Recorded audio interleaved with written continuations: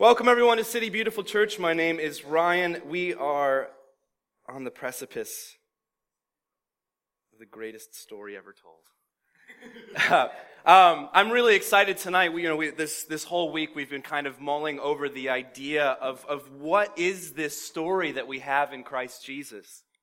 You know, what we've been doing recently within our church is we're looking at all of these different things. Sometimes it's very easy to confuse the good news of the gospel with good advice. And there's an importance for us to go specific as Christians and really dig into what does it look like to live this out in our day-to-day lives. Even recently, we've been examining with our personal health, whether it's in our mental health or our physical health or emotional health, how do we allow the Lord to come into those things and to bring healing and to realign them into what it looks like for us to be the people of God within His kingdom. But sometimes we need to step back. Sometimes we need that 30,000-foot view to remind us of what the story is. That this is not just about good advice. This isn't just about you coming here and finding out little things that you can apply in your life to be healthier and happier and more productive. But this is actually the story of God. The gospel, the good news, is the proclamation that this is what God is doing, followed by the invitation to step into that reality. The writer David Foster Wallace once spoke of this story of two young fish who are swimming through the ocean. An old fish comes by and he says, "Hey boys, how's the water?" And he swims on and one of the fish turns to the other and says, "What the heck is water?" You know, sometimes we can get so caught up with what's right in front of us that we forget the bigger story. We forget where everything is pointing and where everything derives its power. And so tonight, this is my thesis for us. This is the light we share with the world. Everything is different now that God has chosen to act through His Son, Jesus. Let's pray. Heavenly Father, we testify to the truth that you're here, that you're present to us. Lord, you go before us in history, and you prepare the way for us to meet you there. Lord, you find us in the present moment. Father, teach us how to lay down the regrets and the guilt of the past that perhaps we've brought in with us tonight, but also teach us how to lay down the anxiety of the future and the worry that keeps us focused in tomorrow. Lord, we invite your Spirit to move in this room, in us and through us, in a way that you bring us so fully present into this moment that we're able to receive your truth tonight. And so may the words of my lips and the meditation of all of our hearts be ever pleasing in your sight, O Lord, our rock and our Redeemer. You know, there's so many ways that we can tell the story of the resurrection. We could tell the story of the new Adam and that Jesus is the new gardener of the new garden as God is bringing all things back into accordance with how the original intentions that we find in Genesis. We could talk about the story of how it is that God decided to become king, to reestablish his nation, but not a nation that has boundaries, not a nation that has an ethnic identity, but a nation that welcomes all other nations into it. We could tell the story of the great high priest who is also the final sacrifice once and for all, that becomes the mediator between creator and creation. You know, a lot of times I find in this gig, I'm more criticized for what I don't say than what I do say. You have to bear with me, I've only got about 40 minutes. And the story that I want to talk to you about is the story of light. The story of light, that this is the light that we share with the world, that everything is different now. Everything is different because Christ Jesus has shown light in dark places. And as we're going through this, I want you to keep these lenses in mind, these lenses of truth, of goodness, and beauty. When we're talking about story, we want stories to be true, but not just because it's something that we intellectually affirm, not because we read a story and say, yes, this is factually accurate, but because it transforms us, because the story grabs us and interacts with us and changes us. And we want the story to be good. We want the story to move us into a new place of understanding what does it mean to be a human being? What does it mean to exist in this world? What am I called to? And ultimately, what is God like? And the kind of relationship that I'm invited to have with Him. And finally, the story has to be beautiful. You know, I believe that we are in a new Reformation. We haven't seen one in about 400 years. I think we're in... You can clap for that, yeah, okay. I mean, I'm not saying that's prophecy, but maybe it is. I don't know. I'll claim it. Bring it down. We're in a new Reformation. And the last Reformation, one of the beautiful things was that it moved us to meet the world in the way that it actually was. Because as the church, we started to lose touch with what was going on. But I think one of the unfortunate side effects of the first Reformation is that we lost the capacity to understand how beauty can save the world. How this story is true and it's good and it's also beautiful. And I believe part of what our generation is reconnecting with is learning how to tell the story in a beautiful way that draws us in. And the beauty of God, the beauty of Christ resonates with something deep within our spirits, and we're drawn into his reality. And so I want us to claim those three things tonight when we tell the story of light. Is it true? Is it good? Is it beautiful? So I want us to begin by telling this story of light, by looking at what is it that God has been up to this whole time. Turn with me, please, to John chapter 1, verses 1 through 5 to begin.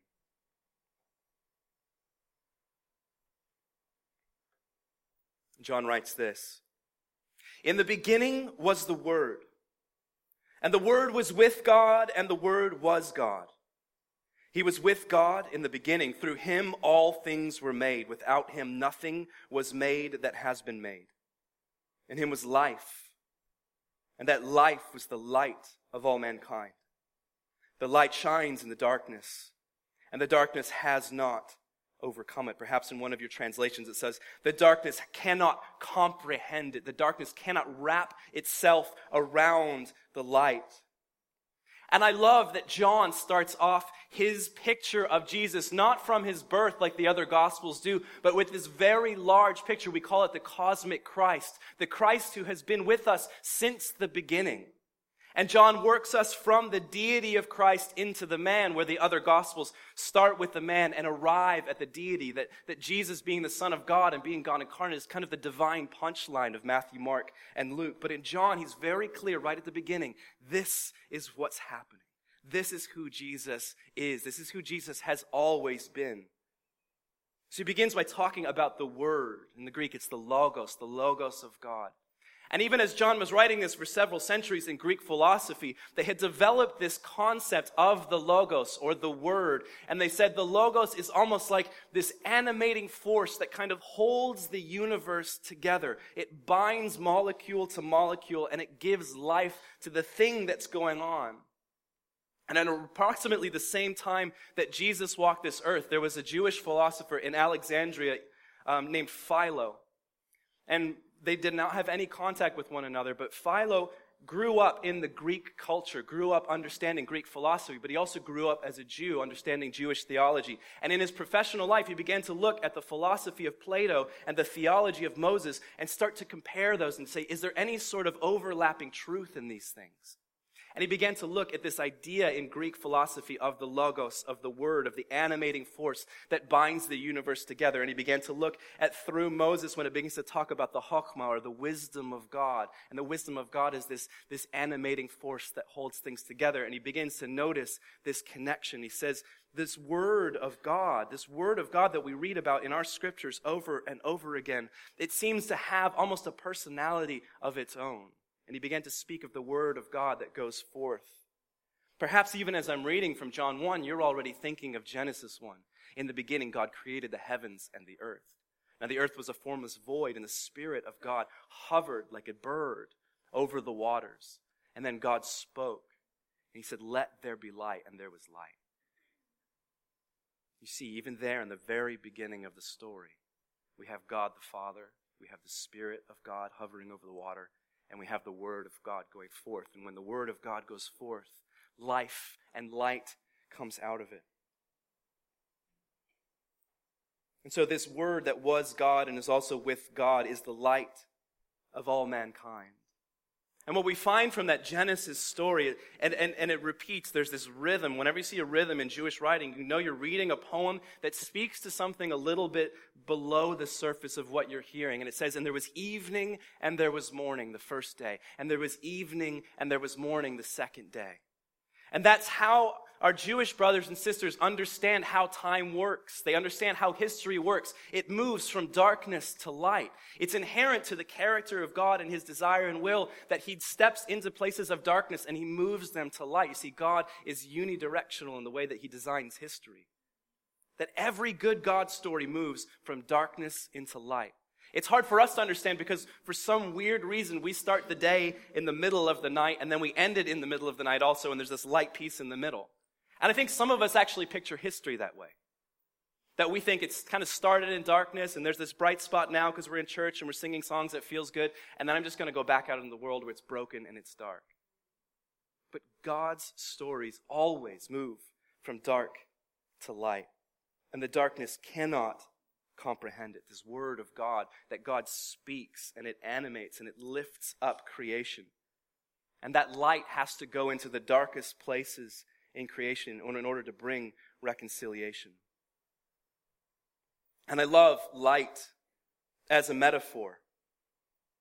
This week, of course, because it's me, I started to research what exactly are we talking about when we're talking about light in a metaphysical understanding, a scientific understanding. And for several centuries, we understood light is kind of like a wave. And so we talk about light wave theory, that it's the particles kind of bump up against each other and the energy is kind of pushed through all of these different particles. But in the beginning of the 21st century, through different physicists like Planck and Faraday and Einstein, they started to look at this and they said, well, there's certain properties of light that, yes, they say that light's like a wave, but it also kind of acts more like a particle, like a little packet, like a little object, that light itself is some little bundle of energy. And it's interesting, if you talk to quantum physicists now about light, they'll say light is both a wave and a particle, and it's also neither of those things. And you go, ow, I don't know what you're talking about. Even if you try to find an image of this in normal space, we cannot comprehend what that's like. But you see, 21st century quantum physicists understanding it takes faith to understand something that we can't see. And you see, these 21st century physicists are beginning to sound like first century poets. And they're beginning to sound like 3,000 years ago poets. And I love that light particle wave duality. That light itself, it's a bundle of energy, but it's also a relationship between forms. And it's hard for us to wrap our head around that, but then we step into John 1 and we see the Word was with God, and yet the Word was also God. You see, John is stretching language. He's describing something that is indescribable, and he needs to use this poetic language for us to even be able to step into something. But it's not something that we can step in and understand or contain. It's something that we have to experience. We step into the mystery of the Christ figure, the Messiah, as the Word of God, and we allow it to transform us. In Luke 17, it says this, once on being asked by the Pharisees when the kingdom of God would come, Jesus replied, the coming of the kingdom of God is not something that can be observed. Nor will people say, here it is, or there it is, because the kingdom of God is in your midst. And some translations say the kingdom of God is within you. And some translations say the kingdom of God is among you. See, this kingdom of light, it's energy. It's a bundle of energy within you. But it's also a relationship among us. You see how beautiful this metaphor of light is. If only John Wesley had quantum mechanics to rely on for his sermons. But let's continue reading in John 1. We're going to look at verses 9 to 14. The true light that gives light to everyone was coming into the world. He was in the world. And though the world was made through him, the world did not recognize him. He came to that which was his own, but his own did not receive him. Yet to all who did receive him, to those who believed in his name, he gave the right to become children of God. Children born not of natural descent, nor of human decision or a husband's will, but born of God. We can talk about that husband's will bit when it comes to children at some other time. The Word, this is so good. Listen to this. The Word became flesh and made his dwelling among us. That word there, it means the Word became flesh and tabernacled with us. The Word became flesh and pitched his tent in our tribe. And the Message, it says the Word put skin on and moved into the neighborhood. And this is God, the Word incarnate, who is with God and yet is also God. making his presence with us the defining factor of the relationship. And it goes on, we have seen his glory, his manifest presence, the glory of the one and only Son who came from the Father, full of grace and truth. John is very clear about who Jesus is from the beginning of the story, with this image of word and light. And he invites us into a very big story. And I think when we begin by understanding the deity of Jesus as the Word of God and the light of all mankind and the light of all creation, it changes how we approach the words and the actions of Jesus. And we begin to ask this question as we see Jesus interact with mankind. What does it look like when light breaks into darkness? You know, yesterday we spent over 12 hours going through the Gospel of Matthew. We started at 10 in the morning. We got to midnight last night, and I was looking cross-eyed, and we abandoned it in chapter 25. And so next year we're going to start at like 8 in the morning maybe. But it's amazing to read one story all the way through. And as I said, like with Matthew or Mark or Luke, we're starting with the birth of a baby. And the divine punchline when we get to the end is like the centurion says, surely he was the Son of God. And there's a beauty to that. Because we start to figure out, like, here's the things that Jesus is saying, and here's how he treats people, and these are his miraculous actions. And it brings us to that conclusion. But what if we start there? That Jesus is the light. And we say, this is what it looks like when light tabernacles with us. This is what it looks like when God moves into the neighborhood and light begins to break into darkness. Then what does that look like when light breaks into the darkness of the world? It's good news. It's the proclamation that everything has changed. Everything has changed because God has shown his light. It looks like all of these things that Israel was promised for centuries and the things that we still rely on for our promises.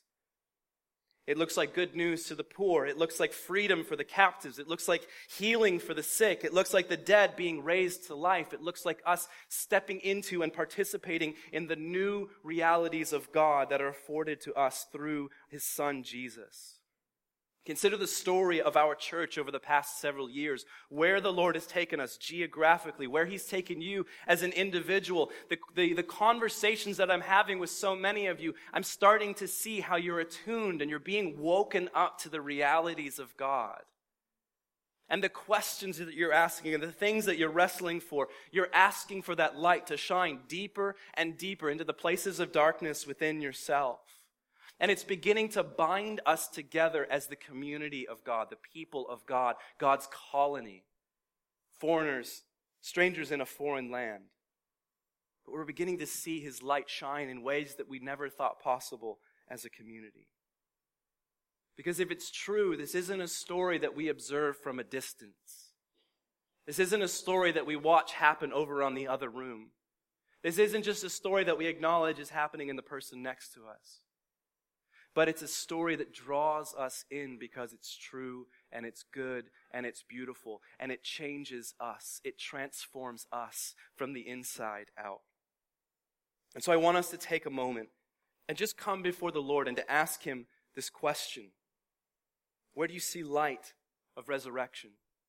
In your story, right now, in this moment, Easter Sunday, 2016, where do you see evidence of resurrection?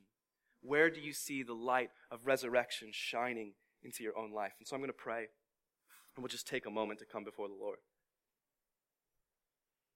Heavenly Father, in faith and in thankfulness, we come before you right now. Would you reveal to each one of us places where your light has shone into darkness, and we've seen transformation. We've seen dead bones come to life. We've seen places of hopelessness imbued with hope. We've seen new life. We've seen new light. Lord, would you remind each one of us right now of those moments and those stories and those events? Thank you, Lord.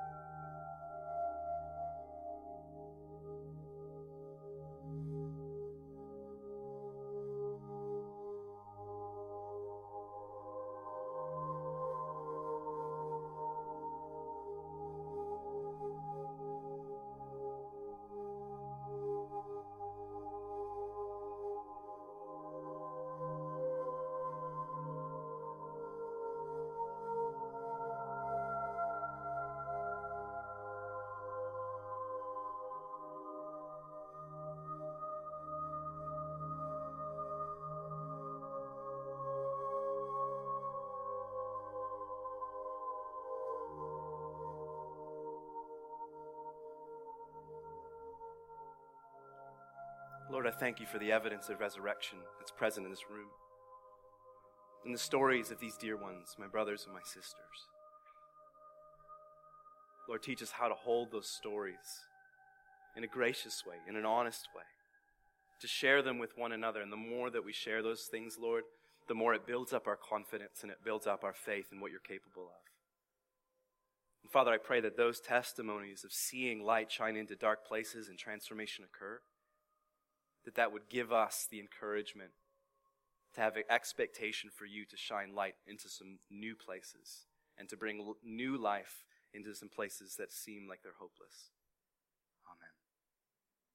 You see, it's important that we take those moments and we recognize within ourselves, within our own story, what it looks like when God's light breaks into our own lives and when God's light breaks into this world. And it's important that we share those stories with one another because it's what encourages us, it's what helps us move forward. We have to steward and we have to cultivate resurrection within ourselves. We have to tell those stories to one another in order to give us the fuel to move forward. And so this is what God has been doing this whole time through Christ, through the Messiah. And even now, today, we're still standing in the presence of resurrection. We're seeing what happens when God from the future calls into the present and says, "Behold, I'm making all things new." And so what is our response to that? What do we do with this story of light? I believe that worship is us proclaiming with every fiber of our being that He's making all things new.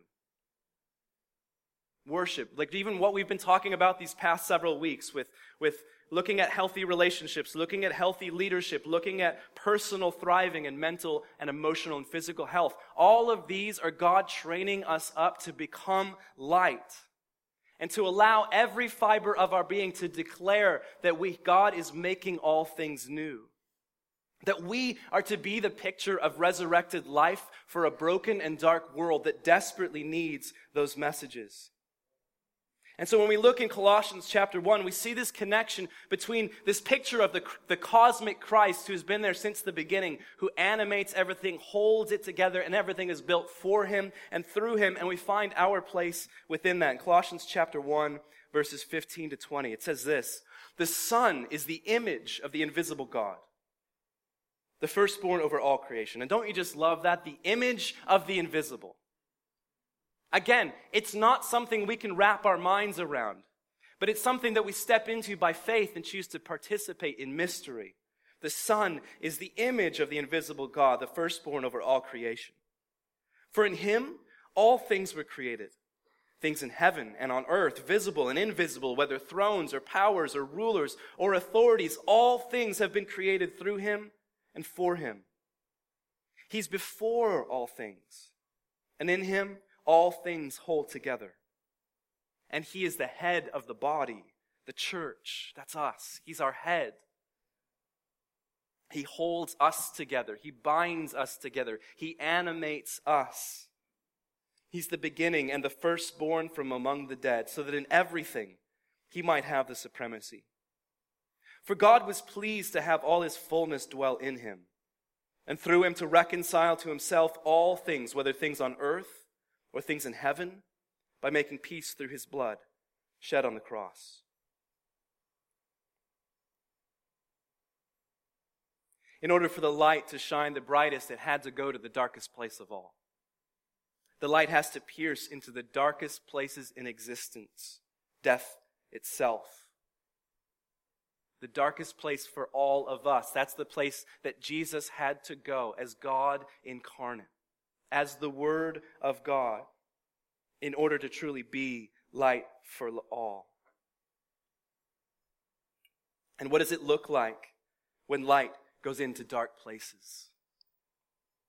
Light proclaims from the cross, my God, why have you forsaken me?" Light from the cross looks at those who have beat Him and maimed Him and abused Him and hung Him on that cross, and light says, "Father God, forgive them, for they don't know what they're doing." Light and resurrection comes to the brokenhearted and the disappointed and says, "Don't be afraid. It's I." Light comes to those who cannot believe it because it seems too good to be true. And light says, put your fingers in the holes in my hands. Put yourself inside of me. Experience me. Light challenges and encourages the people that it interacts with to write things like 1 John, that which we have seen, which we have known, which we have felt. This is what we testify to, that light has come into the world. And it says in Colossians that Jesus is the firstborn from the dead. That Jesus, his resurrection, is a promise to all of us that is our eventual destiny. And the glimpses of resurrection that we see in this life, in our lives, whether it's a physical resurrection or a spiritual resurrection or an emotional resurrection or a relational resurrection, whatever it might be, it's only a foretaste of what's to come. It's only the beginning. God is just getting started.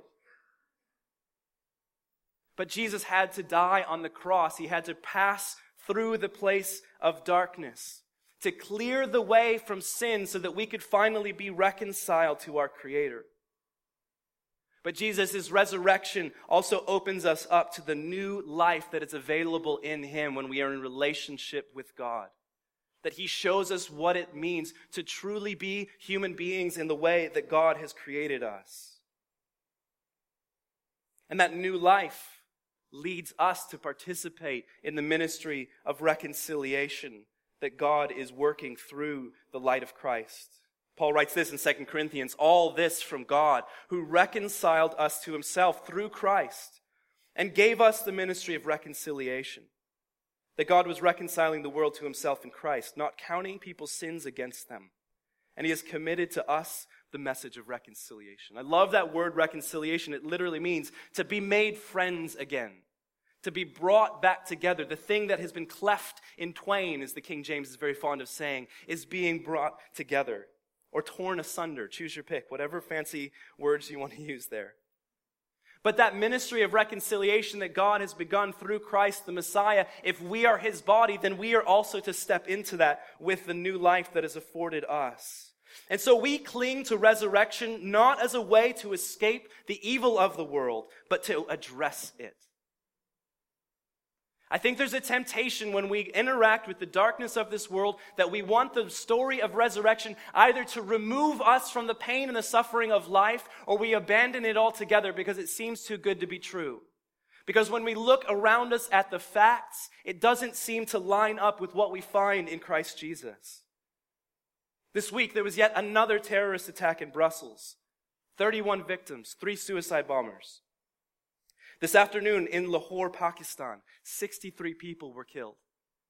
Brothers and sisters of ours, Christians, who had gathered together in a park to celebrate Easter with us around the world. 63 people were killed and 300 people were injured.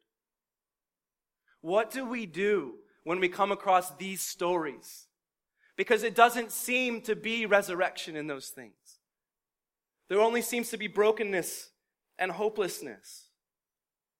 And so sometimes we come to Jesus because we want to escape the pain and the suffering and the brokenness of this life. Or sometimes we just want to abandon the story of Jesus altogether and just resign ourselves to the cycles of violence that are the structures of this world, and to say, okay, that's all I can do is I just have to respond to violence with more violence just in order to survive. That too often as Christians, Jesus' way is the first way, and whatever we talk about as the last resort is really just the second resort.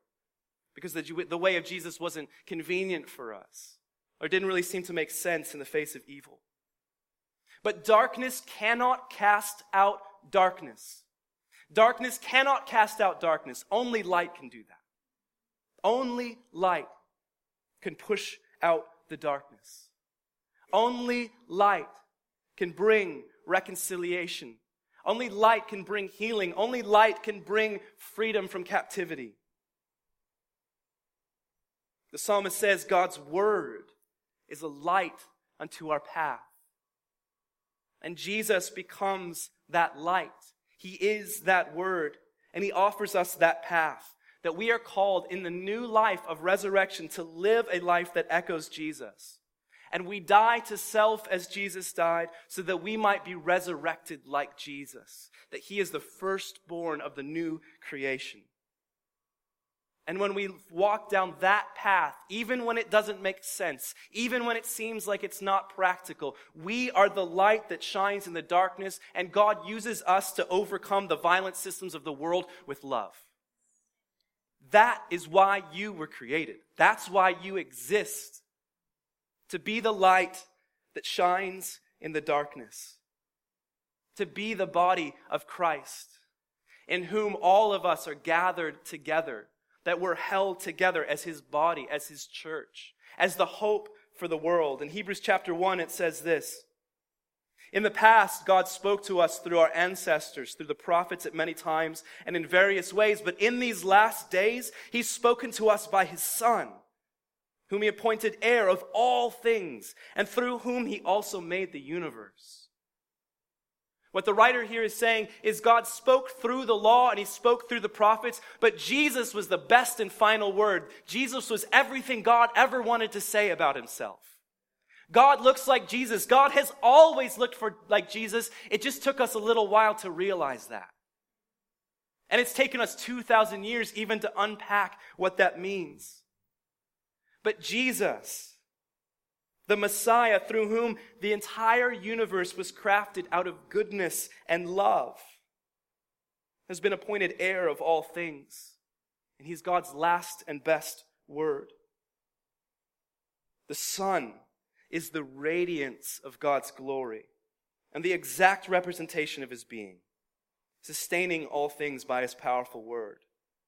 After he had provided purification for sins, he sat down at the right hand of the Majesty in heaven. Jesus is the radiance of God's glory and the exact representation of his character. Brothers and sisters, if you come across anything in the church, any kind of theology, and it does not stand up to what is revealed in Christ Jesus, it's not good enough. The Old Testament, the law and the prophets were the partial revelation of God. It was the best we could do with what we had been given, but then God spoke his word through Jesus, and we got the fullest picture of what God is actually like.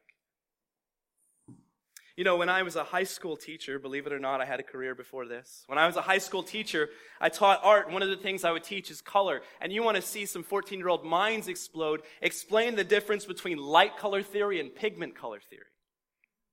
That mixing paints is different than mixing light. Because when we mix all the paints together, what do we get?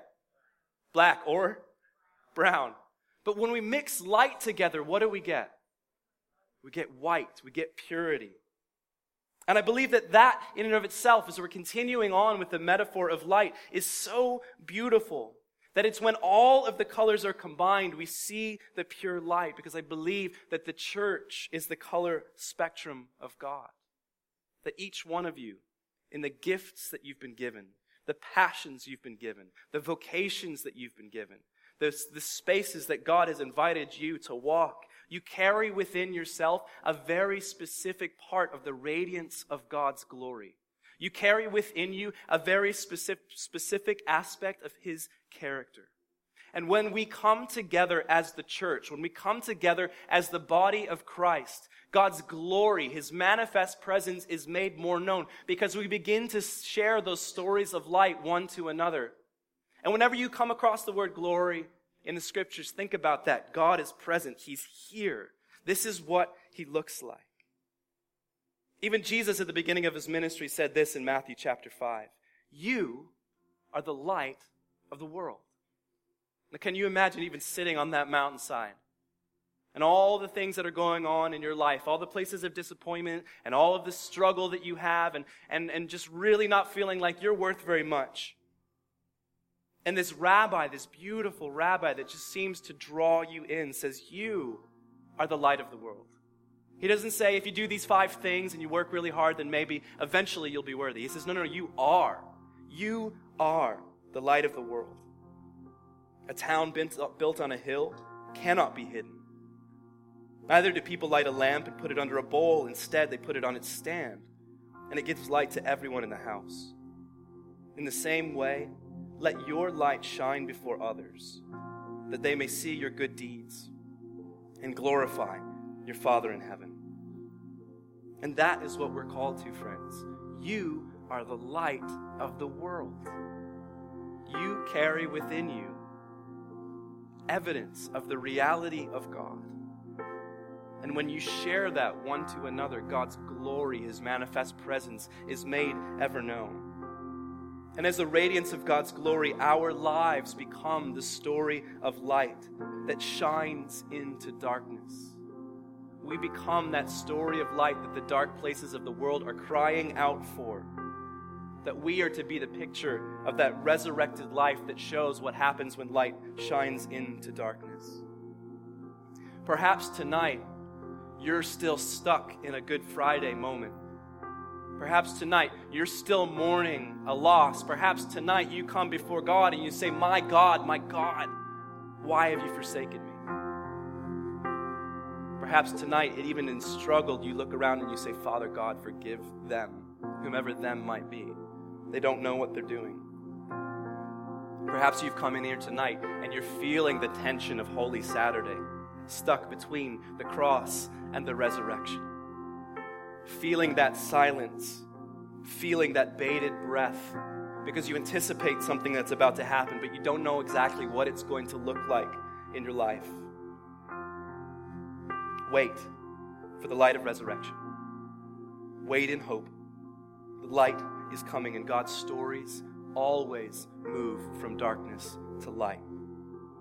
So we're going to come before the Lord and worship Him and thank Him for the word that He has shared with us, the light that has become the glory of God in our lives, in our tribe, and for this world. And so I want to invite you to stand. We're just going to take a moment, and we're going to come before the Lord again in quiet and just contemplate this question with Him. What are you going to do with the spectrum of light that you've been given? What are you going to do with a little piece of the character of God that you have to offer the world? What are you going to do with the little stories of resurrection that God has been building up within your own story? Because, friends, they're too good to keep to yourself. I've heard so many of them. They're too good. And when you share those stories, when you share those gifts, when you share those passions with us and with this world, we see light shine into dark places. And we see reconciliation. And we witness hope. And it gives us that encouragement to look forward to that final coming of Christ Jesus when He finishes what He started. And there will be no more tears and there will be no more darkness. We see God face to face as He truly is. And so let's pray and contemplate that question. Heavenly Father, I know You're already moving in us and through us. That Your kingdom isn't something that we can observe. That Your kingdom isn't something we can locate. But it's here, it's within us, and it's among us, and it flows through us.